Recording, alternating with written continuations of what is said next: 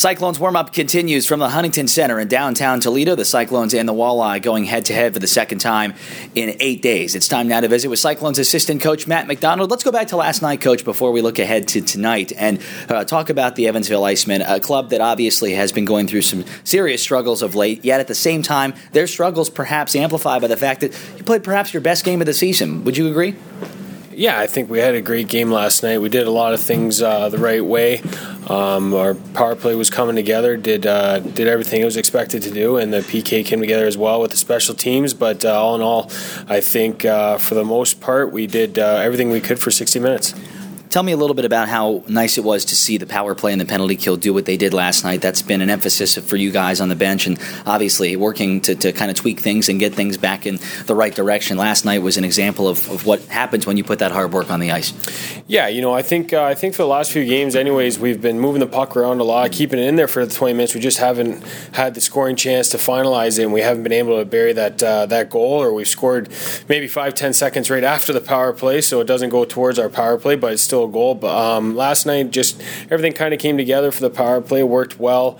They moved around, like you said, and they finally got the chances and scored within those 2 minutes. We were talking about John McFarland after the game and how impressive his performance was, 3 goals and an assist. It is amazing to see a guy like that come in and obviously hear all the things you've heard about him from the next level and now watch him in person. Tell us a little bit about his performance last night. Oh, that was something special. Every time he touched the puck, I think everybody kind of got up on their feet because they knew something was going to happen, and he produced well from just working hard. He's got that kind of speed that he can get away from guys in tight areas, and he obviously controls the puck really well. He did everything right last night to get those chances. He actually had a penalty shot and a few other 2-on-1s that he could have probably got a few more, but that last night was just something that I think he's capable, can do that majority of the nights, and it's something to look forward to tonight. It's fun watching a goaltender like Magnus Hellberg come down. Certainly you knew he has the AHL stuff, and he really exemplified that in that last night.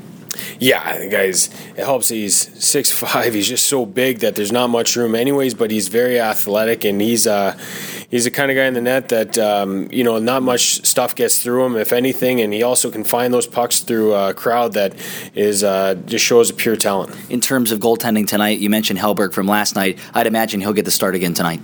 Yeah, he's going again, and, after a performance like he had, you got to throw him back in between the pipes. All right, let's talk a little bit about the Toledo Walleye, a club that plays very, very difficult in this building. They've always played tough against Cincinnati over the years, and they're one of the hotter teams in the ECHL of late, winners of 8 of their last 10. Tell me how you need to come into this game similar to last night with the intensity and controlling the pace. Yeah, and that's kind of our game plan every night, is to come in there right off the beginning of the game and get the feet going and get everything going the right way, being physical, being in their face confrontational, but at the same time doing it smart and not trying not to draw any penalties. This is a team right now that they're hot, and last night they had a great emotional win, so they're coming off of that right now, and it's going to be a tough game, especially in this building.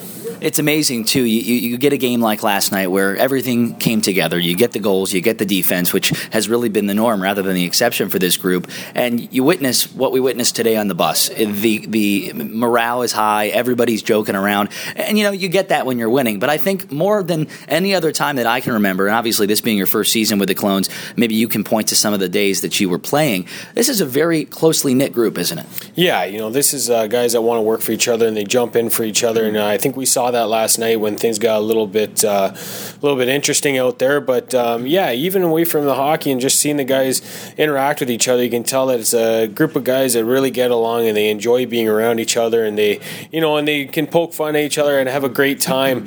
And that's something that I think to have a successful organization, have a successful season, you have to have that. You have to have guys that are willing to lay it out there for each other, and just have an all-around team atmosphere. That's something that it makes it enjoyable to come to the rink every day for us. Best of luck tonight. Thanks a lot. Thank you very much. That's Cyclones assistant coach Matt Macdonald. We'll come back and check scores of other games on the other side of this timeout. This is the Cyclones Radio Network.